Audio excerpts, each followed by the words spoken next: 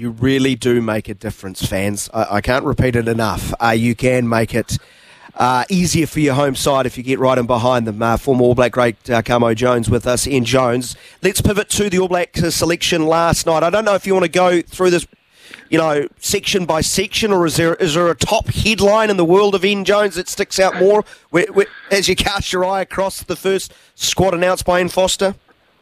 Not to be honest, I didn't.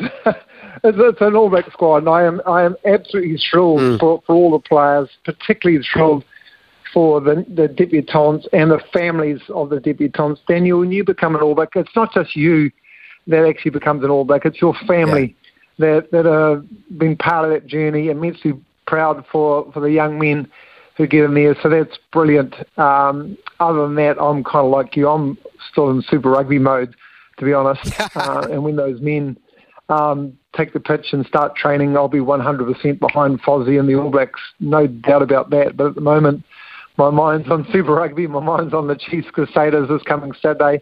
I'm immensely pleased for the guys. I noticed Luke Jacobson is back in there. I think that's thoroughly deserved.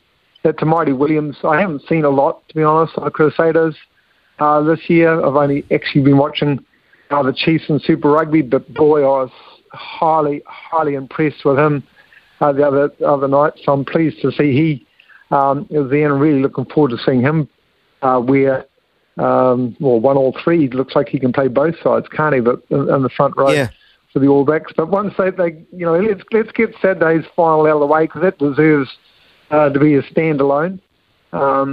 And let's hope that momentum, the intensity, the physicality for what we see in these Chiefs, the Chiefs Crusaders, and some innovation, because that's really what the All Blacks are going to need this year, isn't it, Daniel? Some innovation.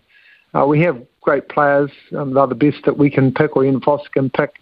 Where's the innovation going to come from? Where's the difference that the French, the Irish, the South Africans, the Australians haven't seen?